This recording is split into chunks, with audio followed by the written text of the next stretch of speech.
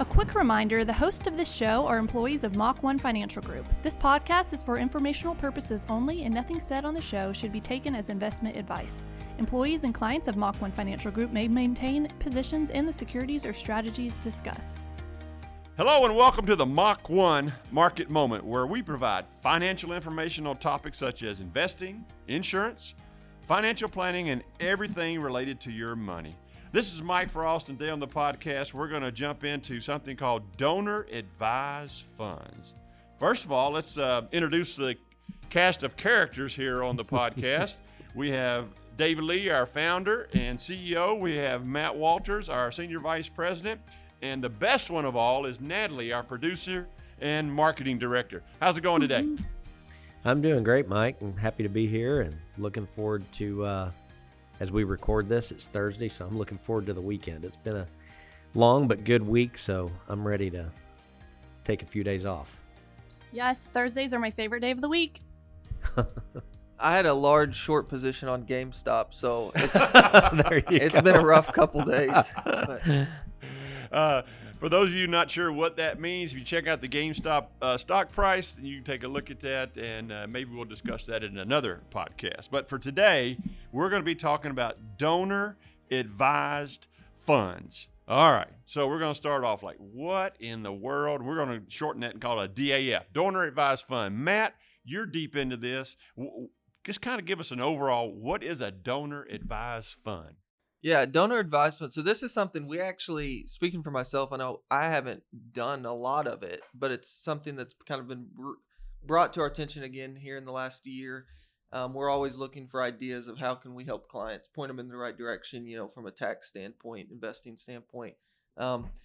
So the donor advised fund is essentially an idea for someone who needs to take advantage of some larger deductions, larger tax benefits in a shorter period of time, and maybe pull some of those forward that they maybe normally wouldn't be able to. So what I mean by that is, instead of, say, giving $10,000 a year for the next 10 years to a church or charity, you can pull those contributions forward into 1 year, take the full $100,000 tax benefit in a single year, and therefore helping you on your taxes. So where a lot of people might file and claim the standard deduction, not benefiting from the, itemizing their deductions, if you're able to pull forward future charitable giving amounts that you might be planning on giving, then you can itemize in that year and, lower your income. So this can make sense for a lot of people. We'll get into kind of the reasons it can make sense and who it might make sense for, but that's kind of the general idea of it. So you brought up a couple of key things there, Matt. We think of it as flexible philanthropy. So you mentioned one thing that's very important about a donor advised fund. You have to itemize to make this make sense for you, right? Right. Yep. So if you're going to take the standard deduction, even if you do this, it doesn't make any sense. You're not going to benefit from a tax perspective for setting up and funding a donor advised fund. You're going to want to itemize and have more deductions than your standard deduction might be. So for someone who's looking to get a large tax deduction and they're charitably minded, this might be something they would look at. Now, the most they can take off their taxes, though, there's a percentage, right, Matt? Yes, 50%. It's 50% of their adjusted gross income is the max they can deduct in any 1 year. Right. And that's for a cash contribution. All right. So now we got an idea. Okay, I want a big tax deduction, so I think about doing a donor advised fund. So how do they work? So it's literally like setting up your own charity. And disclaimer here, if anything I say is not fully legally the best way to say it, then just skip over it. But it's essentially like setting up your own charitable entity, fund that you can immediately contribute up to, like Mike said, 50% of your adjusted gross income in a given year or over a period of time, number of years. And since that fund and that account is set up to distribute at a later date to charities, and it has to do that, you're able to immediately take that deduction from your taxes, right? So it's like starting your own charity that you're going, whatever you put into it is ultimately going to be distributed to other churches or charities, but you're not necessarily distributing it to those other organizations immediately. You're just setting it aside and taking advantage of the tax deduction in that calendar year. And then you can distribute it at a later date. So we open up an account like at TD Ameritrade, something like Right. that. You can open an account. We make it a donor advised fund. You can invest it however you see fit. But at some point, now that money, this is irrevocable, and you don't get that money back. That money has to go to charity. So you got to make sure you're doing this correctly. All right. But when do they have to give it to the charity? There's no date. There's no, you have to be funds have to be distributed by this time or by this date.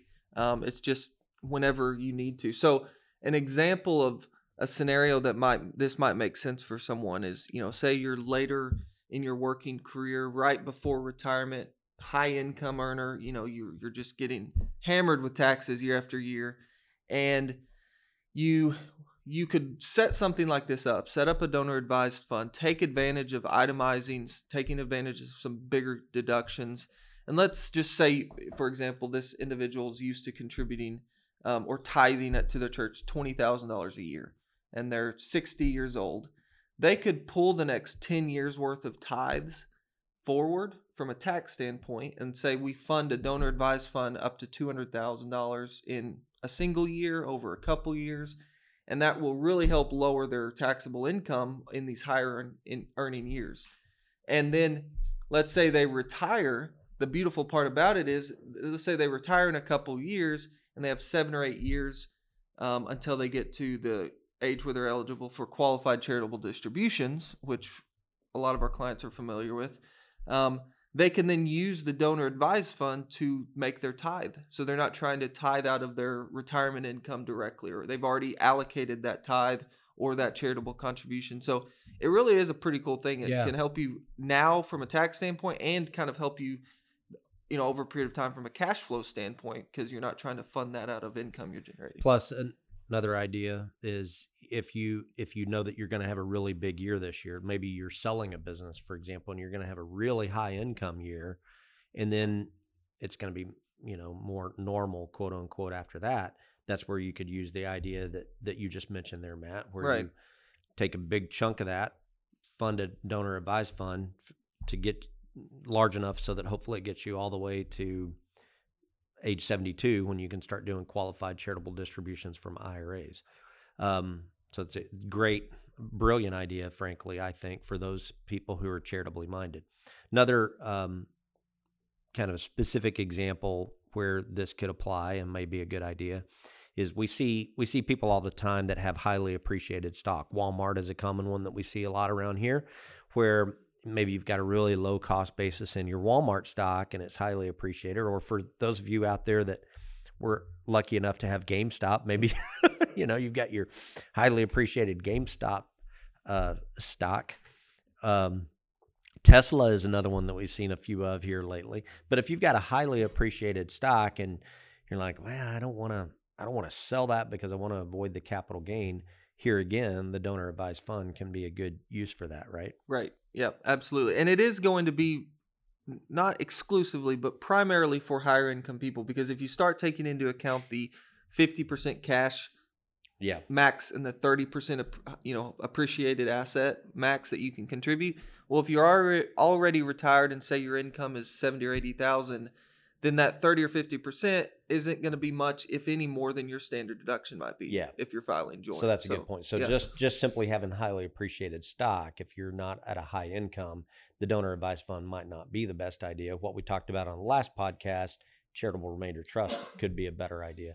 But if you've got the highly appreciated stock and you're high income and you're charitably minded, the donor advised fund could be a great way to fund several years worth of contributions and get a deduction for it. Right. A lot of good information here. So again, to recap real quickly before we go any further, is donor advised funds. You want to put some money away to get a tax deduction today to fund some type of charity in the future. And it could be a year from now or 15, 20 years from now, but you get the tax deduction today. And like Dave said, if you sold a business and got a huge chunk coming in, you need a huge tax deduction. There's a possibility. Now, there is another feature to this. If your deduction or your contribution is more than that 50% for a cash contribution, 30% for a highly appreciated stock, you can still carry forward that excess for up to 5 years. So it's not just limited to that. So that's a possibility. Okay, so who can contribute? Anybody. But like Matt said, it may not make sense unless you are a more highly compensated individual. Okay, so now we got the money in there, and we know we don't have to give it right away. So who can we give the money to? It has to be a legitimate 501c3. So that could be a church or a charity, whatever, as long as they're actually a legitimate 501c3, they can be a recipient of a donor advised fund. And it doesn't have to just be one. You could do it to one, True. or you could do it to multiple ones. So, and you can change your mind later on. You're the donor and you're advising the fund, hence the name. Okay, so now we know what it is, who can use it. So what are the costs or the fees associated with those, Matt? Yeah, so you're going to have your general investment expenses, like if you own mutual funds, if you're working with an investment advisor. So pretty standard there. There could and probably will be some additional, upfront legal expenses to set it up. You're setting all of this up and making sure it's done appropriately. So there's probably going to be an attorney involved or some tax consultant, tax people. So there's going to be some upfront and ongoing costs, but it's pretty reasonable, especially compared to some other alternatives. Like we talked about charitable remainder trusts. Those can be much more expensive to both set up and administer going forward. You're absolutely right. So if you're looking for a way to lower your taxes, donate to your favorite charity, but maybe do it sometime in the future, this may be an option for you. And it's been an option for a lot of folks because some statistics from the National Philanthropic Trust, easy for me to say, from 2018 to 2019, these grew by 20%. They've got $121 billion. That's B with a billion with a B. There's over 18.6 million individuals in the U.S. that have a net worth of over $1 million. Almost 19 million people in the U.S. have a net worth of over $1 million, so that may mean you may be, this may help you. All right. And then let's see, payouts from the DA to the donor advised funds. Some criticism of a donor advised fund is, since you get to put the money in today, take a tax deduction, and then you don't have a time frame to pay out, some of these say, well, they're just warehousing money. Well, that's not necessarily true because payouts have nearly doubled since 2010. They're paying out $23 billion a year. So if this sounds like something you would like to talk about, hey, give us a call here at Mach 1. We'll be happy to sit down with you and see if it makes sense for you. So as a recap, just about anyone can open a donor advised fund. Just about anybody. It may not make sense for you, but you can. It's a very efficient way to give and minimize your taxes. If you fund the donor advised fund now, you take the deduction, and then you make your grant to the charity sometime in the future. And it is a much lower cost option than the charitable remainder trust and less complicated. All right, guys, that ends up the donor advised funds. Before we end the podcast today, we've referenced GameStop several times. And Matt and David, I know you guys are heavy into this. You know all the technical things on why the stock has just gone through the roof. So share with the audience what's going on. Well, at a high level, essentially what's happened, as I understand it, from the research I've done, is that you've got some hedge fund managers that were looking at GameStop. I guess it had gone from like $2 a share to like $30 a share in the last not too long a period of time. And if you know much about that company, it's not really doing great. It's kind of struggling.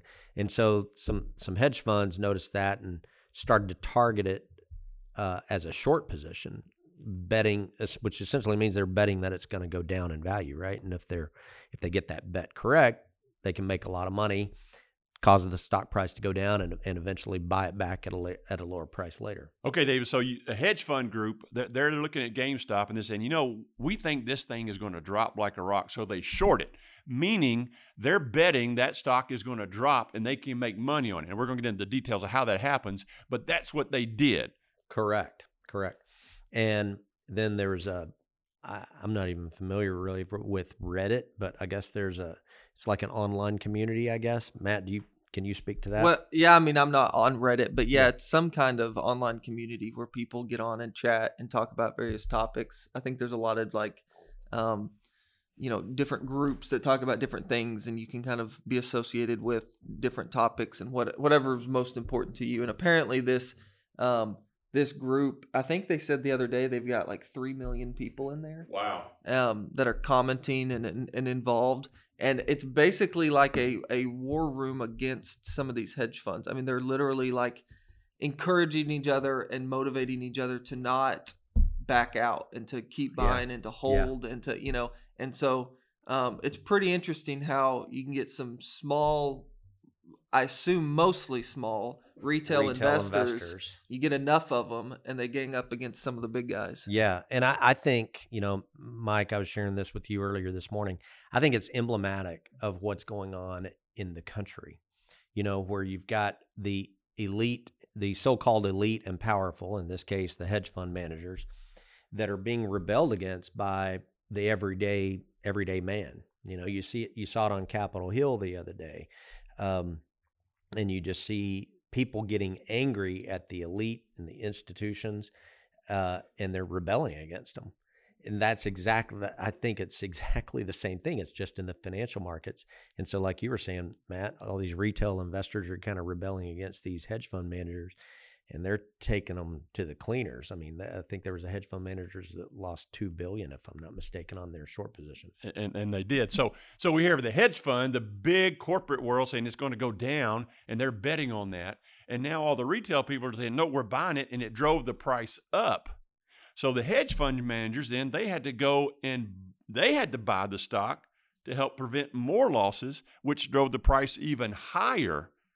And now, this is a crazy stat. I learned it yesterday that there were more shares traded yesterday than there are shares because of the short position. Now, Matt could explain all the details of that, but it is incredible what's happening here. And it is, just like Matt said, the retail investor saying, nope, we're betting it's going to do better. Now, GameStop, they have about 5,000 stores. They're not making any money. This is all happening because of what we just talked about, hedge fund managers and retail people going back against them. So on that note, remember that whenever you buy a stock, you're buying a business. And so in this case, can the price of GameStop's stock be justified by the underlying business? Absolutely no way, no how. So just like we talked about Bitcoin recently on a recent podcast, what's driving the value of Bitcoin? Emotion, period. There is no earnings or revenues that you can look at with Bitcoin to justify the price of the stock. GameStop and AMC and what's going on with it, it's just market manipulation in this case, but it's the same thing. I would tell you, don't get distracted by the squirrel. Okay. Don't think, oh my gosh, let's get rich quick and let's try to get on this while it's going. No, it's more than likely going to be a way to get poor quickly. Okay. If you haven't already been in on that trade, it's already too late. So don't get distracted by the squirrel. The Bible in Proverbs talks about how he who makes money grow slowly is wise. So don't try to get distracted by get rich quick schemes, whether it's Bitcoin or the latest here is GameStop and AMC. Focus on having an investment strategy and grow money slowly. And by slowly, I mean, that could be, 8, 10, 12% a year. That's a good rate of return. Don't try to make your money double in a month. That's because you can make it cut in half in a week by doing that. The question on this is kind of when or if it does it stop, and what stops it. And I think it is interesting to see. I think it'll ultimately be the SEC that steps in, just like they try to, they regulate institutional investors to not manipulate the market. Well, now they haven't had to worry about that on the retail level as much, and maybe they have to moving forward. But what I don't think you see moving forward, and I may be wrong, but you see these activist hedge fund managers that I remember Bill Ackman made a huge short position on Herbalife years ago. And they would literally get up on stage and roll through a 2-hour, PowerPoint presentation on why they think this company is a bust and essentially going to go bankrupt and why they're taking a short position. I bet you don't see that anymore. That's right. Because you get up on stage and make that presentation, you might have 3 or 4 million people that all of a sudden take a run at it. So, that might not ever happen again. That's true. In fact, I was talking to another client about this topic just this morning, and my take on it is I think this is probably a positive development overall for the market, as long as it doesn't lead to overregulation of the retail investor. That's one of the risks here, is that you might start to see fees and trading restrictions come in on the retail guy so that they can't hurt the elite and powerful. Sure. Hopefully that won't happen. But if that doesn't happen, I think the positive development out of this is, like you were just saying, Matt, it'll probably really make these hedge fund managers think twice and be very, very careful about how and when they short a stock. And Matt, the comments out there today are, keep the stock, keep it till it gets to 1,000, keep it till it gets to 1,000. Well, let's say that it's there, it's 1,000. Who's the last one to get out? Yeah, that's right. You don't want to be the last one that gets out and it's all the way back down to $2 a share. That's right. So you got to watch that. And today it's up 20, 40% again today. Can you imagine being a longtime GameStop employee who maybe has, had $50,000 worth of GameStop stock a year ago, and all of a sudden it's up 100x from what it was? Crazy. I mean, there are some people that are probably freaking out who had nothing to do with any of this, and they're find themselves in a pretty interesting situation. Well, that person needs to call us and we can help them with that newfound wealth.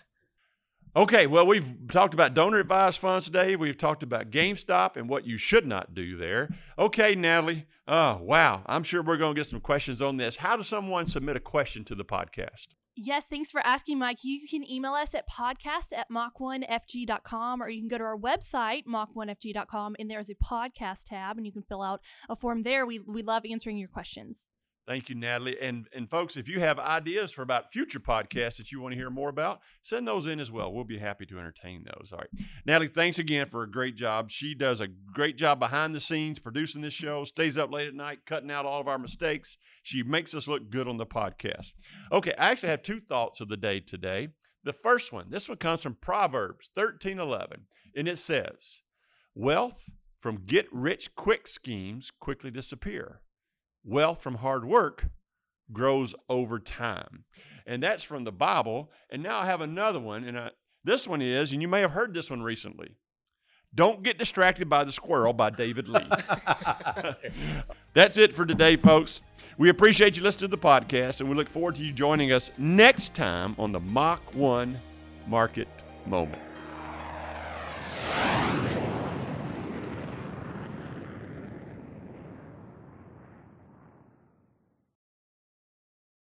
Mach 1 Financial Group, Inc., Mach 1, is an SEC-registered investment advisor located in Bentonville, Arkansas. Mach 1 may only transact business in those states in which it maintains a notice filing or qualifies for an exemption or exclusion from registration requirements. SEC registration does not constitute an endorsement of the firm by the Commission, nor does it indicate that the advisor has attained a particular skill level or ability. Past performance is not a guarantee of future results.